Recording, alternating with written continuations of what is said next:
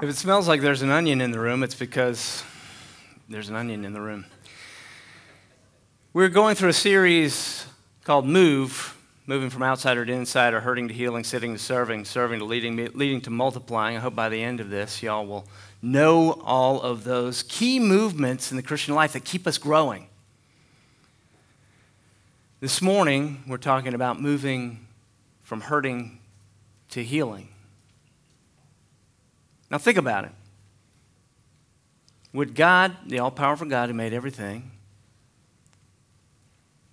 save your life for the future and leave your present alone? Would he save you for a different future? Would he take you onto a different road behind the wheel and leave the way you're driving the same way it used to be? Right? Would he turn you from that road to this road and say, just drive any way you want to? See, I think we are like onions. And so if something is happening on one layer, it's happening on another and another and another.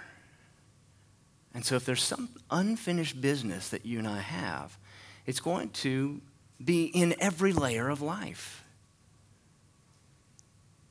And so this morning, thinking about moving from hurting to healing is to recognize that you're a part of something bigger, that these gears behind me, the movement of your life affects the people around you, even if it's happening at a deeper layer.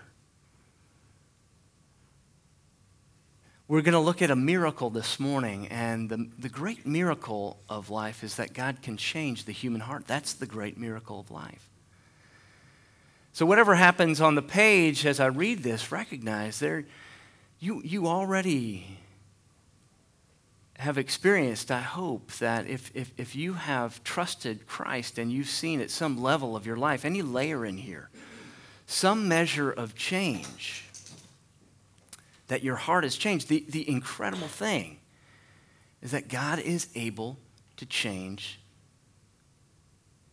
the human heart. Even the hardest of hearts can change. But what I think we need to be driving at this morning is that change is not an event that happened back there when you made a first-time commitment to Christ. Changing the heart is something that happens all life through, and at every layer it affects us. And so if we're to understand what's going on in our world and in our community and in us, we have to understand that God hasn't finished with us yet, and that even the unfinished business that's going on in us, yes, it will have an effect on the people around us. We're going through the book of Acts, so it's no accident. It's no accident that these movements would press us into action. This morning, understanding what it means to move from hurting to healing. That the hardest of hearts can change, and the hardest places of your heart can continue to change. From the Word of God, Acts chapter 3. It's a longer passage this morning.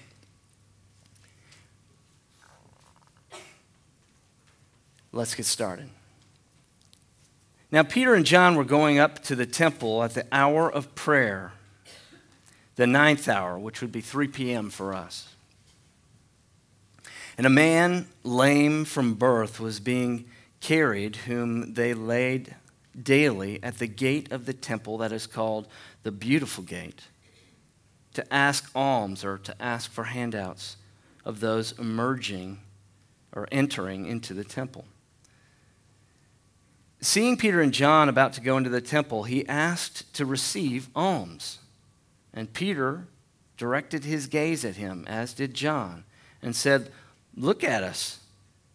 And he fixed his attention on them, expecting to receive something from them. But Peter said, "I have no silver or gold, but what I do have, I give to you.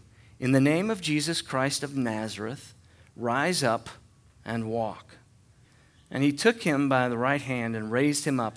And immediately his feet and ankles were made strong. And leaping up, he stood and began to walk and entered the temple with them, walking and leaping, praising God.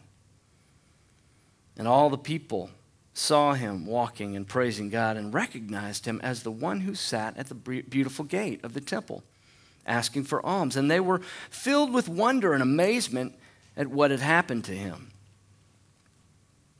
The story goes on. While he clung to Peter and John, all the people, utterly astonished, ran together to them in the portico called Solomon. And when Peter saw it, he addressed the people. So now there's a big gathering, and Peter is going to talk to them about some important things. Men of Israel, why do you wonder at this, or why do you stare at us as though by our own power or piety we have made him walk? The God of Abraham, the God of Isaac, the God of Jacob, the God of our fathers, glorified his servant Jesus, whom you delivered over and denied in the presence of Pilate when he had decided to release him. But you denied the holy and righteous one and asked for a murderer to be granted to you. And you killed the author of life, whom God raised from the dead. To this we are witnesses. And his name, by faith in his name, has made this man strong, whom you see and know. And the faith that is through Jesus has given the man this perfect health in the presence of you all. May God bless us this morning through this, his holy word. Let us pray. Father, bless us now to receive your word fully into our hearts, into our minds, into our souls, and into our strength. In Jesus' name, amen. I was riding down the road, and I was trying to listen to a Prairie Home Companion, no longer hosted by Garrison Keillor, but I was listening to it, and Garrison was on, and it was sort of that in-between deal where you don't have the full frequency. You're not quite on the station, right? It's sort of, welcome to a companion, and it's Mildred will be with, you're having this, and it's sort of something else is coming in. There's a lot of static in the background, and then you come around a curve, and then all of a sudden, there's the clarity. And the voice is clear. There has been it's kind of like right now. There has, oh, I love that. That's so much fun. Being able to hear a voice like Martin Luther King, being able to hear a voice like Nelson Mandela, being able to tune in to the frequency of Mother Teresa can be very difficult when there are so many other voices pulling us this way and that way. There's so much static out there, is there not? Getting on the right frequency. When there's so much unrest and there's so much division, we can look back and we can look at the words of somebody like a Martin Luther King Jr., and we can see now that he was helping our nation to heal. You can look back now and you can see this crazy woman, this 4-foot-nothing woman, Mother Teresa, who's doing weird things like picking people out of the gutter, out of the sewage, and caring for them. And you can see now how she was on a different kind of frequency than everybody else. And the thing I think that's impressed upon us this morning is that if we're not tuned into that frequency, we can't hear those voices. We don't know what direction to go. If there's something wrong at some layer of our human heart, if we're hard to what's really real and really going on, then it's going to be difficult for us to listen to the right voices and head in the right direction. Here's what Martin Luther King Jr. said. He said, "The ultimate measure of a man is not where he stands in moments of comfort and convenience, but where he stands at times of challenge and controversy."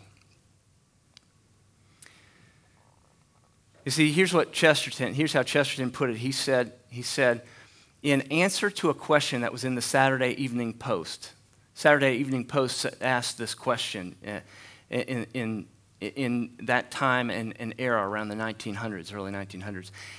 The question was this: what is wrong with the world today? What is wrong with the world today? And there were answers that they wanted to know, what's the best answer? What's the answer to the question? What is wrong with the world today? And the one that they published in answer to the question that got everybody's attention was this: what is wrong with the world today? Dear sir, comma, I am, period, G.K. Chesterton.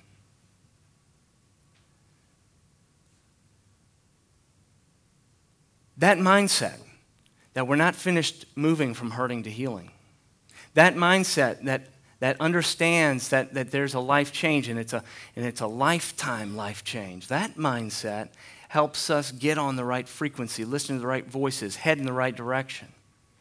And so this morning, let's consider this passage as people who are works in progress, invited to come as we are, but without expecting to be left that way. That's the whole sermon. Now, I want you to repeat that. I don't do this very often, but repeat this after me. I'm a work in progress, invited to come as I am, without expecting to be left that way. All right, there are a lot of you who did not participate. So I want you to get it in your head, because this is where we're going. I'm a work in progress, invited to come as I am, without expecting to be left that way. All right, let's go. All right, I'm a work in progress. I'm a work in progress. Here we go. You can stop repeating. I'm just moving forward. It's fine. No, you're starting to be very obedient. I appreciate that. I'm going to take Tim to lunch. I'm going to take Tim to dinner.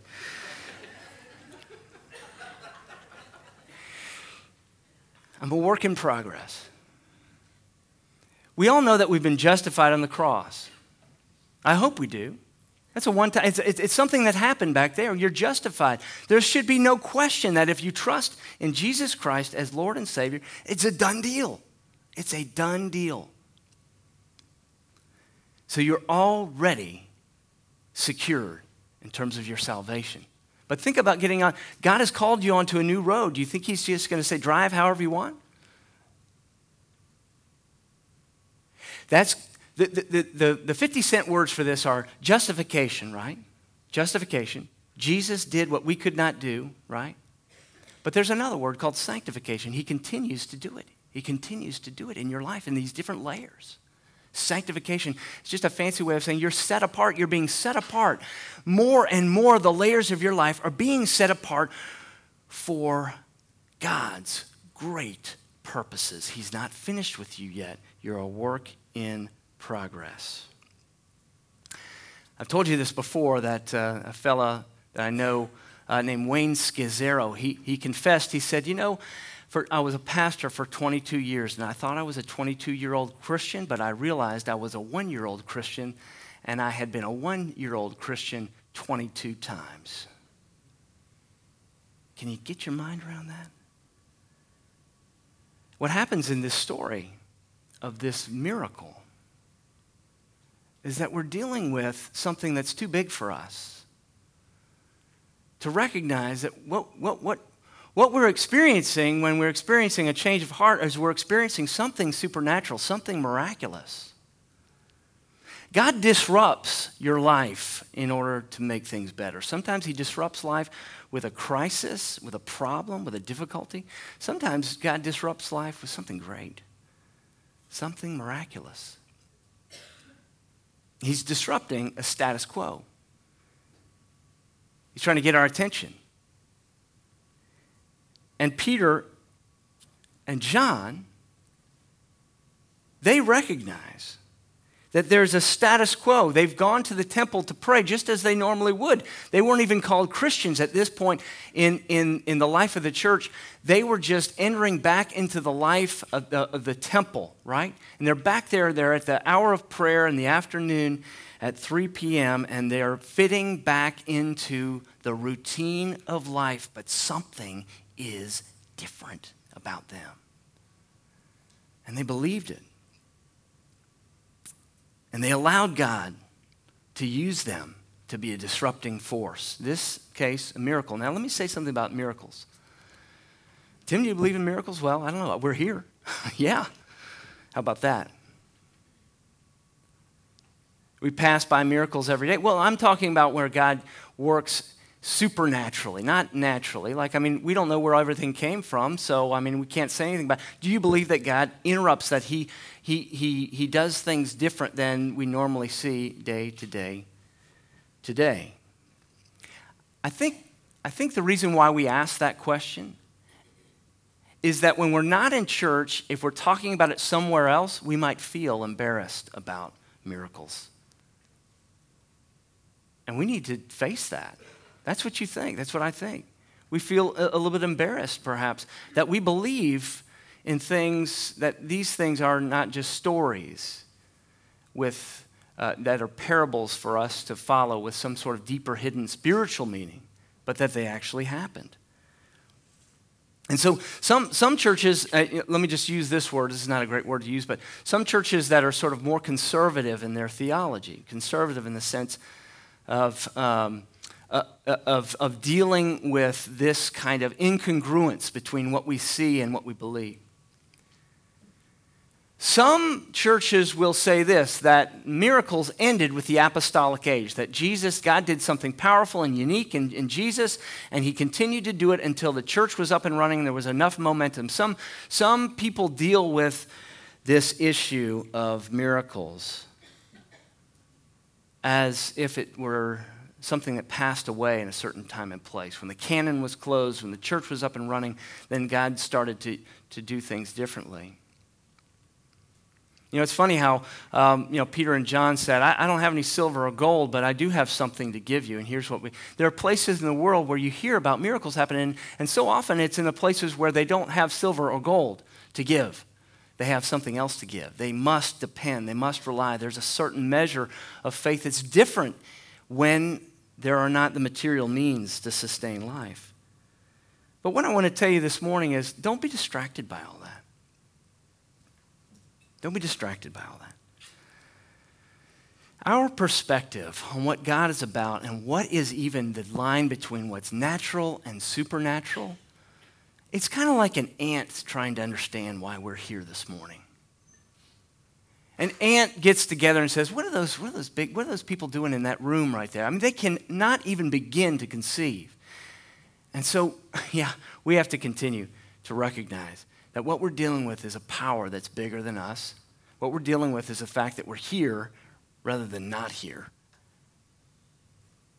What we're dealing with is the fact that if your heart has been changed at all, touched at all, if God is able to affect change in the human heart, as Jesus said in another miracle story, he said, what's easier to do? What's easier to say, your sins are forgiven? Or to say, get up and walk? He's being ironic. He's saying it's far harder to change the human heart than anything else. The miracle is that the hardness of this heart can be softened in the least. The miracle is that God can continue to change your life.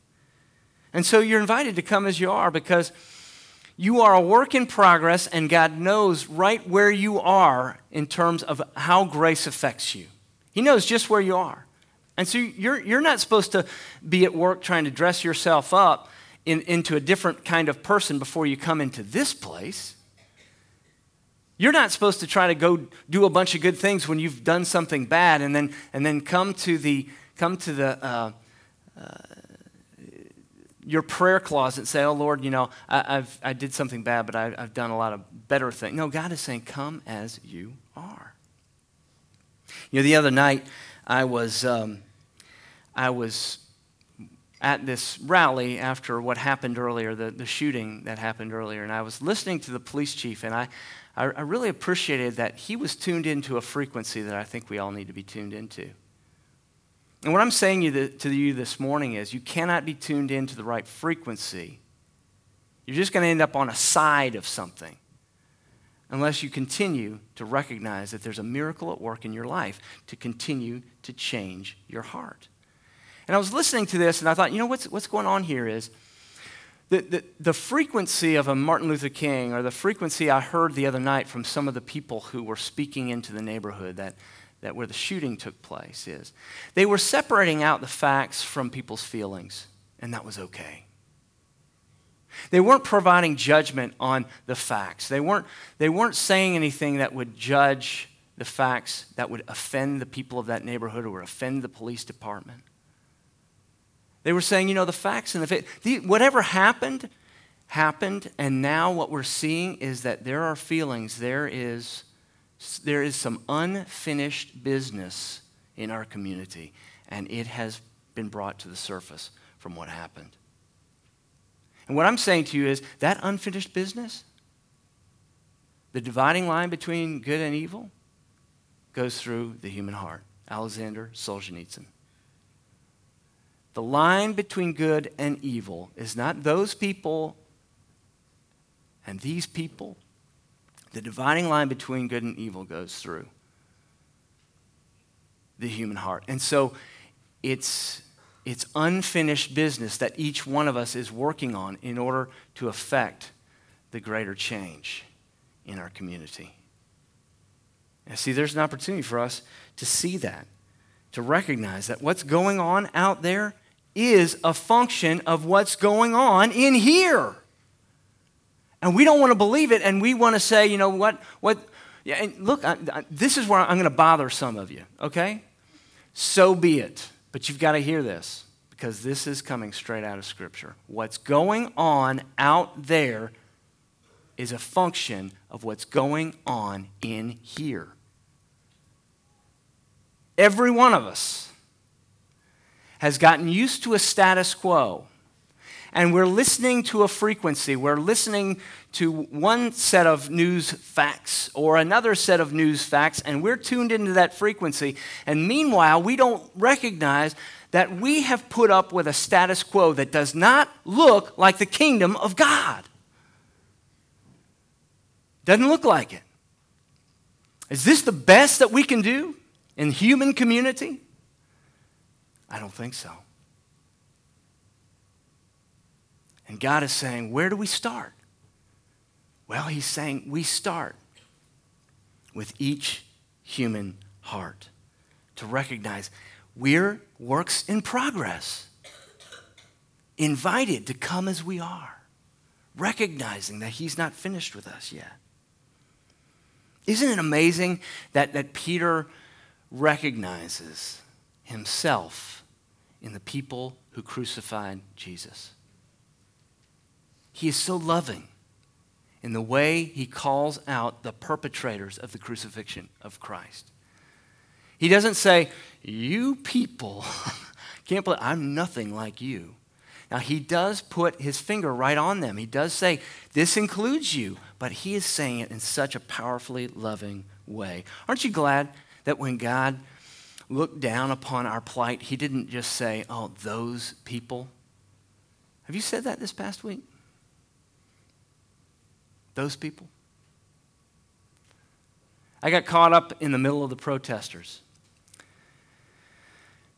And I was intimidated. There were about 50 of them, one of me. And I was thinking, some of these people are kind of big. Here I am with my little tie on. Little check shirt. And you know what? I stuck my hand out. I said, my name's Tim. My name's Tim. What's your name? I didn't see anger. I didn't see anger. I saw hurt. I saw people hurting. The reasons, the facts, you may say, well, these are the facts. Separate them. Next conversation you have where somebody's mad at you, you have to separate out the facts from the feelings. You have to start with people's feelings. What are people feeling? That's a different frequency. Some people are on the feelings frequency. Some people are on the facts frequency. Can we be with both? Can we be in a place where both really do matter? Can we allow ourselves to be in this place where Peter finds himself saying that these folks were afraid? They were afraid of a revolution. They were afraid of what Jesus was doing. They were afraid that the order of the status quo was going to be so disrupted that they weren't going to be able to put everything back together again. And Peter's saying, I understand that fear. I understand where you're coming from. I've been there.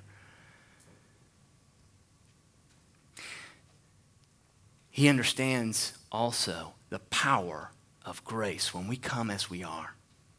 See, that's the power of being invited to come as you are. It's the power of an invitation to let grace work on the places of your heart that have yet to be changed by grace.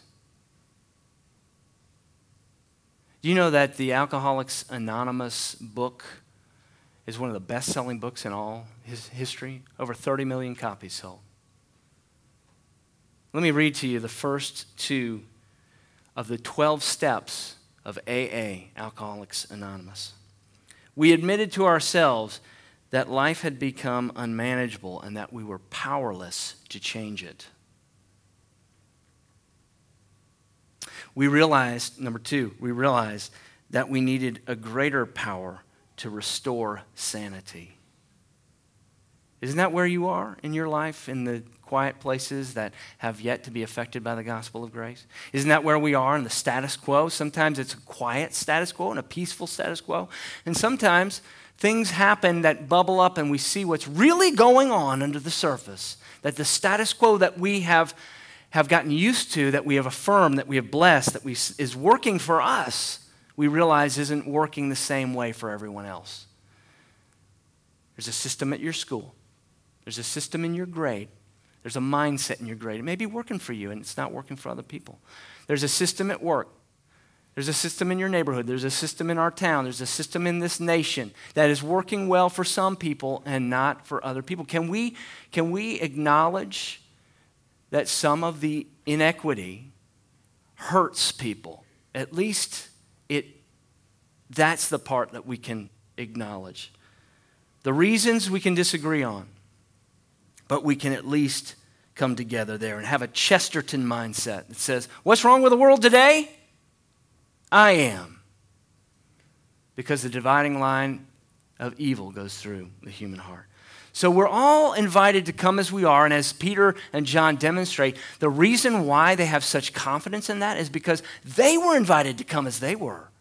And the reason they have such confidence in that is because in coming to the table of grace, their lives were changed, their hearts were changed, and so they had boldness and confidence to say, look, you folks, you are the worst of the worst except for me. I mean, that's what Paul says. He says, I'm the chief of sinners.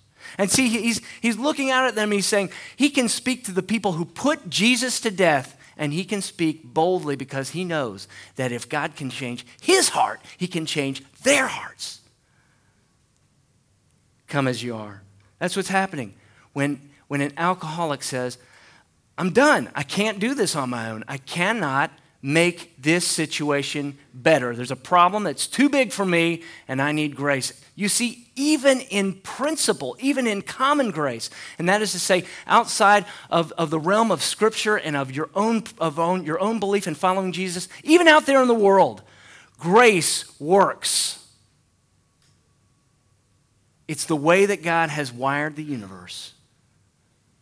It's the way that God is rewiring the human heart. And so finally this, look, we're works in progress. It affects what's going on in here, affects what's going on out there. It does. It does. Got to admit that.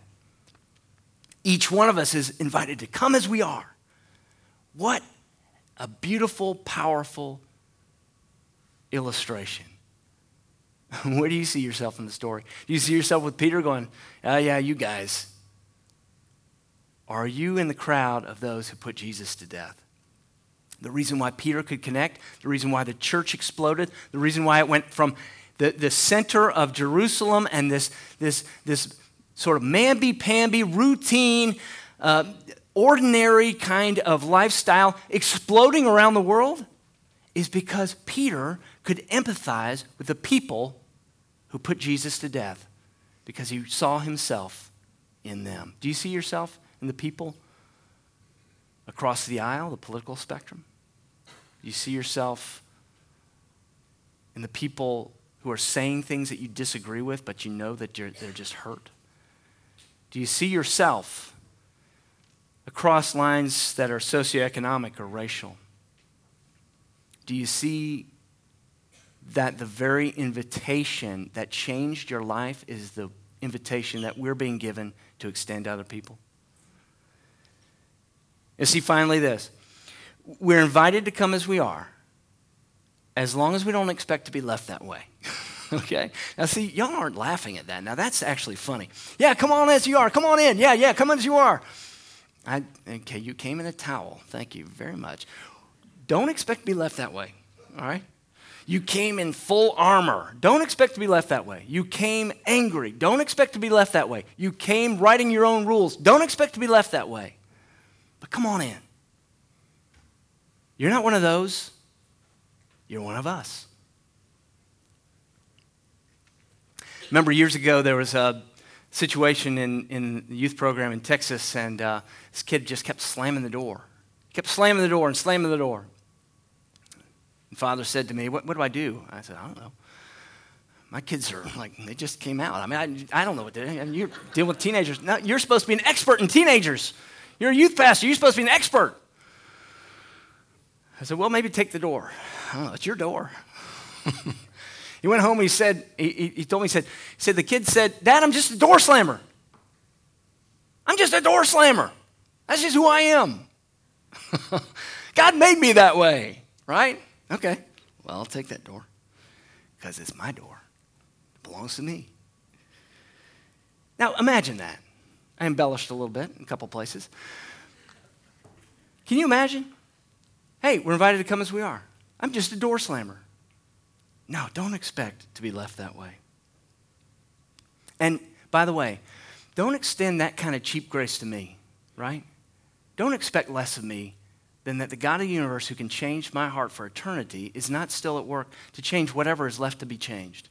Don't give me that kind of affirmation without the expectation of transformation. Don't give to me this sort of weak grace that says, oh yeah, God, you're just the way you are.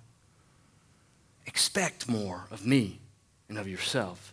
I remember putting on this conference many years ago in Maryville. It was we were in the Presbytery of East Tennessee, which is a group of churches in the PCUSA, the Mainline Presbyterian Church, and there were a bunch of people who really saw that as a Presbyterian conference, and I didn't, because I thought, well, let's draw a circle around the population that can drive to this conference. And let's think of them as our audience. Let's think of them as potentially coming to this. Why would we not think that way? And I learned that people said, well, we're just fine the way we are. It's fine. You know, we'll have 61 and a half people show up to this thing, and that'll be okay. I mean, we had 59 and a half last year. I said, well, I'm sorry, that's not good enough for me. That's a waste of my time. That's maintenance mode. That's maintenance mode. You see, here's this guy. He's sitting there. He's saying, can you give me something? He's got the cardboard sign, right? And he's saying, can you give me something? And Peter and John are saying, is that all that you want? Is that all you want?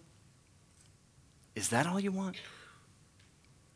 Is the status quo where you are right now, is that good enough? You're going to hold right there? Is that fine?